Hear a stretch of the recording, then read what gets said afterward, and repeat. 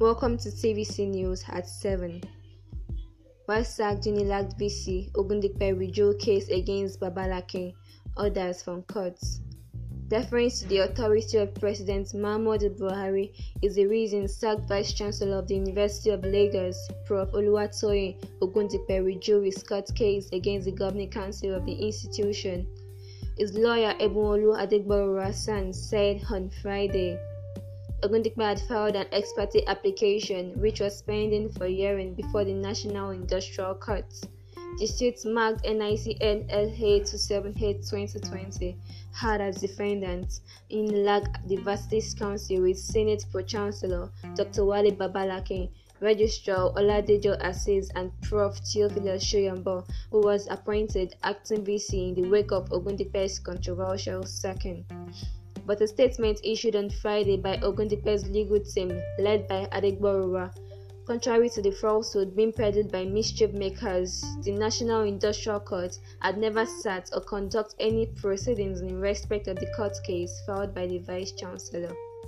He said no court proceedings ever took place at all, and so no decision or ruling had been rendered by the court.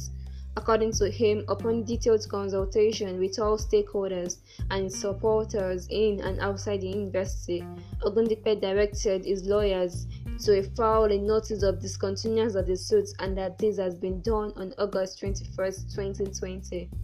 This is to defer the authority of the president as a visitor of the university, as Professor Ogundipe has enough time to challenge his purported removal. This falsehood is being spread to malign the court and blackmail the judiciary by enemies of rule of law and due process, he said.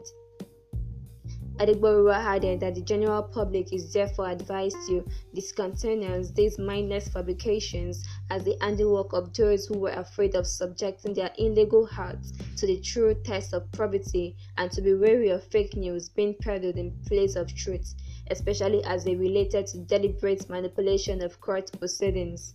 He said there was no time that the court sat to fix any date for the case. Coup. Jonathan leads ECOWAS special convoy to Mali.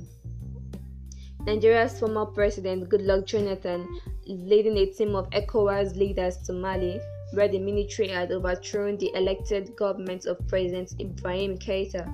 The turn of events followed a mutiny on Tuesday by soldiers who later arrested Keita and Prime Minister Boubou Cisse in what transformed into a coup d'etat.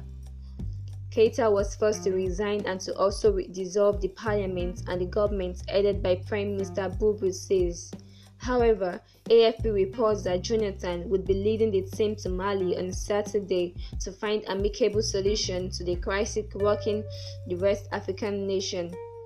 ECOWAS on Thursday announced that it would dispatch a high-level delegation to ensure the immediate return of constitutional order.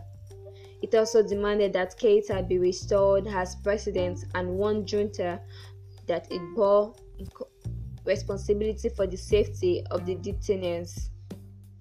But AFP reports on Friday that Jonathan, who is ECOWAS special envoy to Mali, alongside 14 other leaders in the regional bloc, would be in the Malian capital of Bamako on Saturday for peace talks with junta leaders, including Assimi Goïta, who has declared himself head of junta. Also, Channels TV quoted a member of the new junta and an ECOWAS source as saying that the leaders were expected to arrive in West African country on Saturday. The source described the mission to Bamako as, in quotes, aiming to help the search for solutions. Days after mutiny soldiers took over power in Mali. We will receive the ECOWAS delegation with pleasure. It is important to talk today, our brothers, a junta official in the country told AFP on Friday. Jet crashes into fence at Lagos airport. A jet in the fleet of Jeddah Air has crashed into a fence at the General Aviation Terminal, local wing of the Murtala Mohammed Airport, Lagos, Southwest Nigeria. It was gathered that the aircraft's King Air 200 jet was repacking when it rammed into the fence at the tarmac close to a facility used by Bristol helicopters. The King Air 200 jet with registration number 5NHIS is being operated by Mobil Oil Nigeria Wings Aviation. The accident reportedly occurred due to brake failure, which caused significant damage to the aircraft. Accident Investigation Bureau spokesperson Tunji Oketumbi said a team of investigators had been dispatched to the scene of the accident. We have been notified of an accident that occurred at the local airport, and our investigators have gone there to commence investigations, as said. Oketumbi said the team would submit their preliminary report to ascertain the cause of the accident.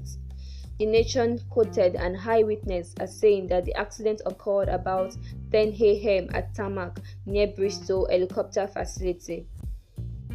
The accident happened around 10 a.m. at a tarmac beside Bristol Helicopter Hangar 3. The jet had no passenger on board, with the pilot suffering no injury.